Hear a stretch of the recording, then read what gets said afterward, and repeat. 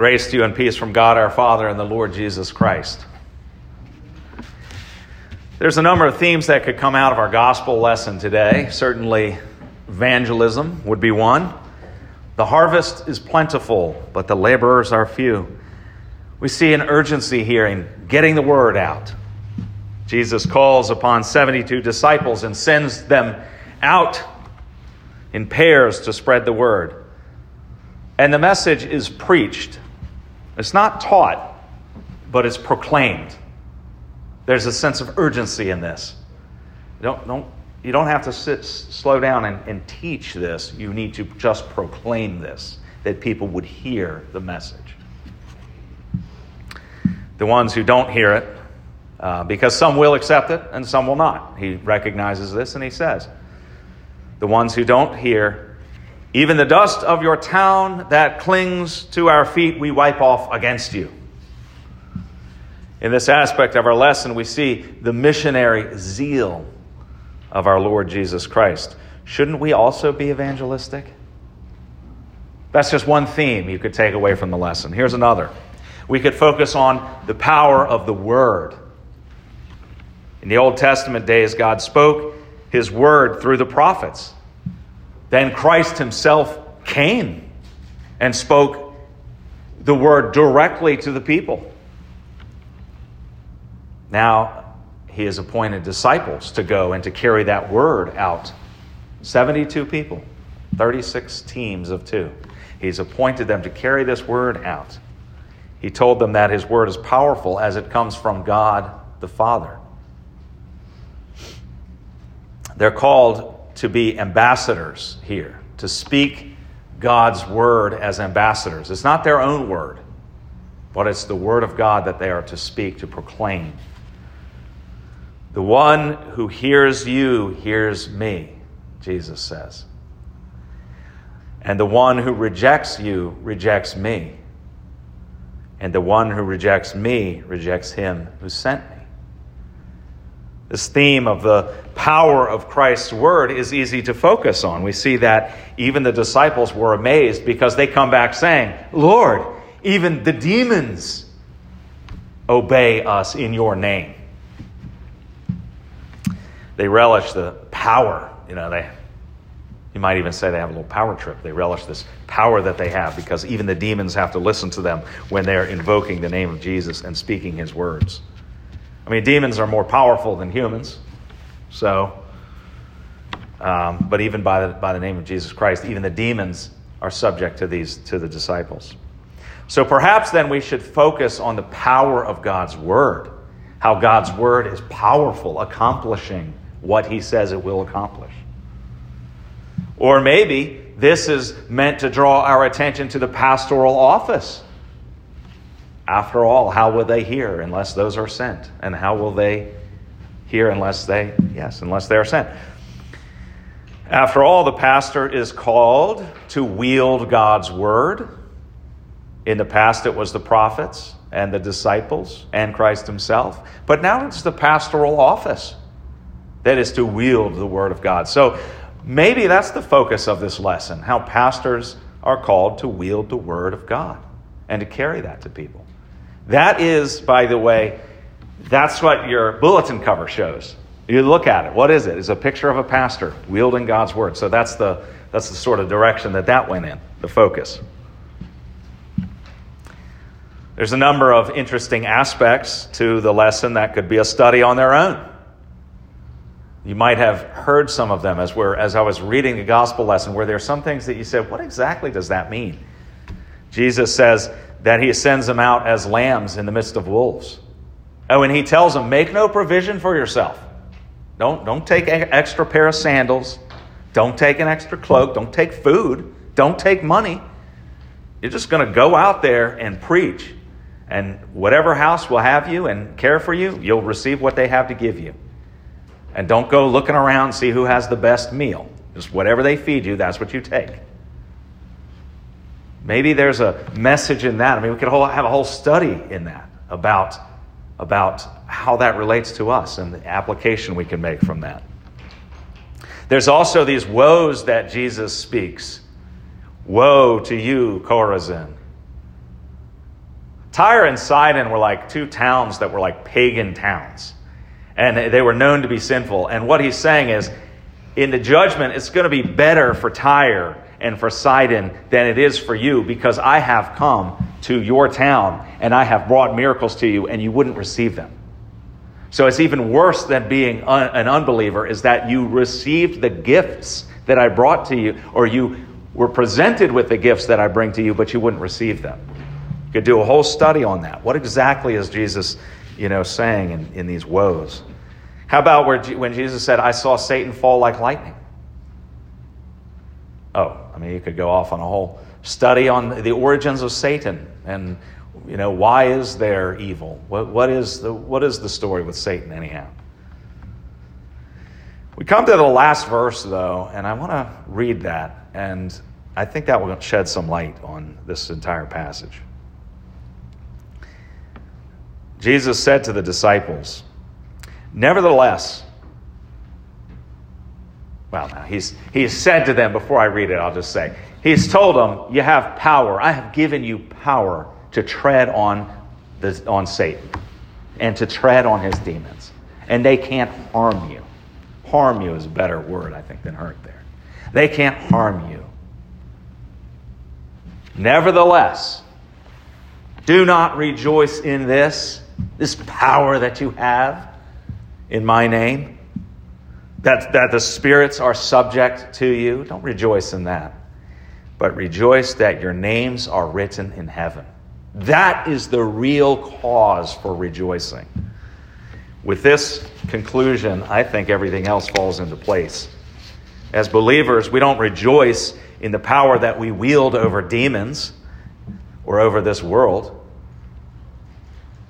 And if we don't rejoice in God's righteous power that he gave the disciples to proclaim the good news, if we don't rejoice in that righteous power from God, how much less should we rejoice in our own power, our own good works, the works of our hands, the works of our minds?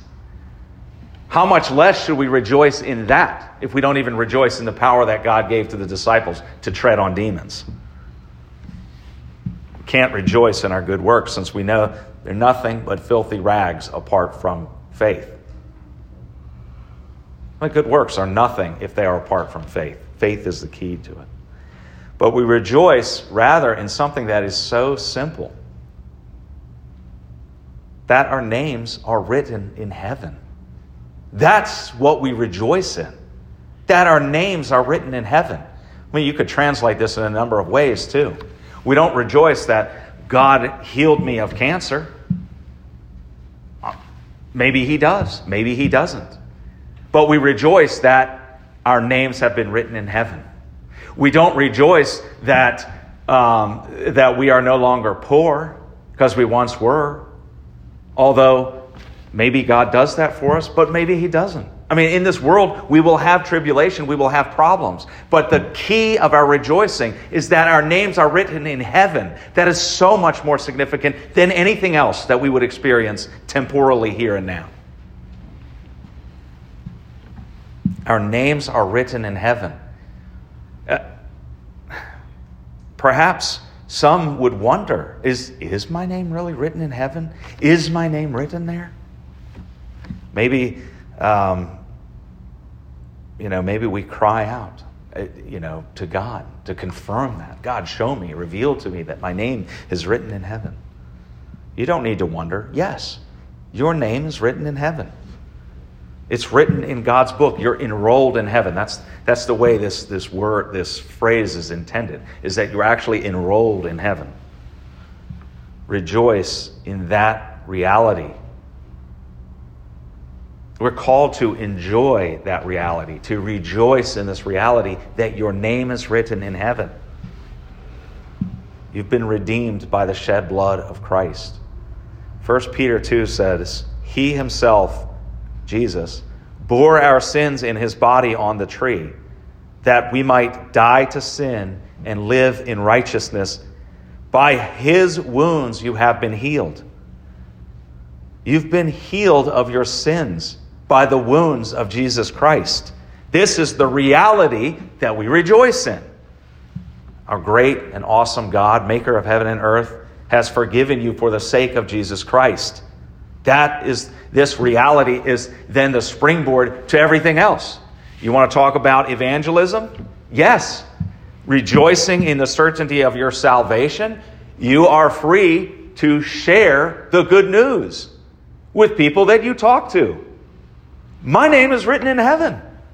Not because of anything I've done, but because of what Jesus Christ has done for me. You want to know about why I'm happy, even though you might be looking at me saying that I'm in a sad state of affairs right now? It's because my name is written in heaven. Let me tell you about that. Yeah, this speaks to evangelism. We are free to do that evangelism. And some people are not, don't be afraid. Some people are not going to receive that message. That's okay. That's okay. That's all in God's hands. We're called to faithfulness to God. We're called to be faithful and to share the message that He has given us. Okay? And some will believe and some won't. Some you might not see that they believe, but some years hence they might reflect back on that and they might come to faith. What a joy it would be, as a side note, but what a joy it would be to meet someone in heaven that pats you on the back and says, thank you. That was your word. You were the one who first spoke those saving words of Christ to me. What a joy that would be. How about the power of the Word? How about that aspect of this lesson? Yes, Hebrews 4. For the Word of God is living and active, sharper than any two-edged sword, piercing to the division of soul and spirit, of joints, of marrow, and discerning the thoughts and intentions of the heart. Yeah, this lesson also says that God's Word is powerful. That word that is used for power, it's the same word we get dynamite from. That's what His Word is like. Dynamite. It's powerful. It does what He says. It accomplishes what He says. So we speak the Word in truth and in love. We confess that it's God's Word which crushes Satan. You're just a mouthpiece speaking God's Word. But it's God's Word that does the crushing of Satan. So we speak God's Word. And it's God's Word of forgiveness that has this power. The world does not need us to condemn them. We have the law written on our hearts. It's the word of forgiveness. That is Christ's word which you take. 2 Peter 1, for we did not follow cleverly devised myths when we made known to you the power and coming of our Lord Jesus Christ, but we were eyewitnesses of His majesty. Yeah, that's right. The word that we speak is not a cleverly devised myth. It is the true word of God that has power. Okay, how about the pastoral office? Yeah.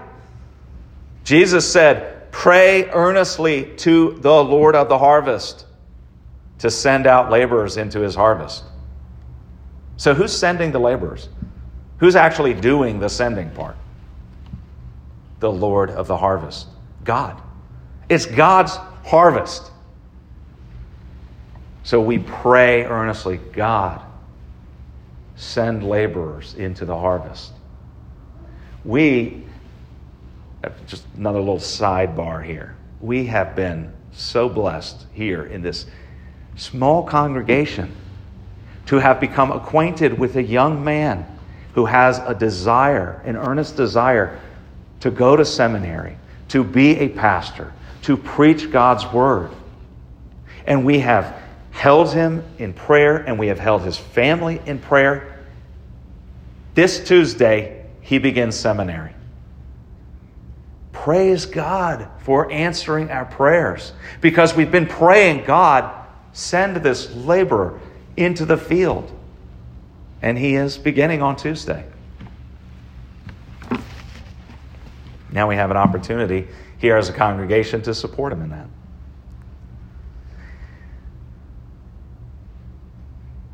I'm going to close here just saying simply that I hope that this encourages you to share the gospel, to share the good news with others.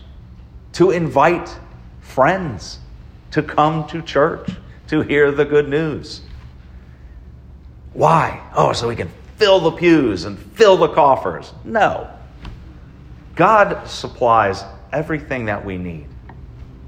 He uses us to supply what he needs. But look, God doesn't need that. God wants to give.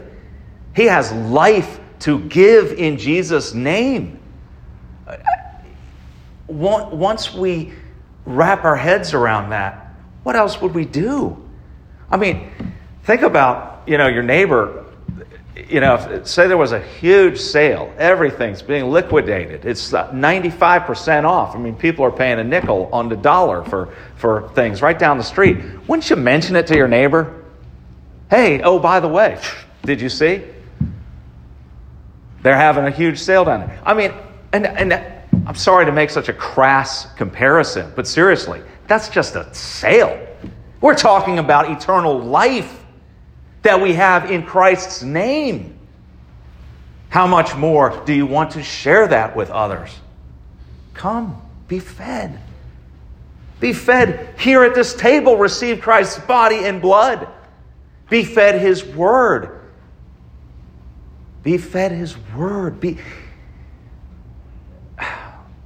Jesus said to tell them the kingdom of God has come near to you. This is the message. The kingdom of God has come near.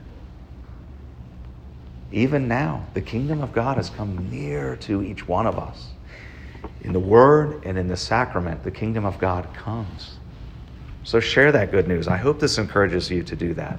But above all else, even if you are, let's say you have a tremendous shyness and you don't even ever talk to your neighbors. Okay, that's fine. Above all else, go home and just rejoice that your name is written in heaven.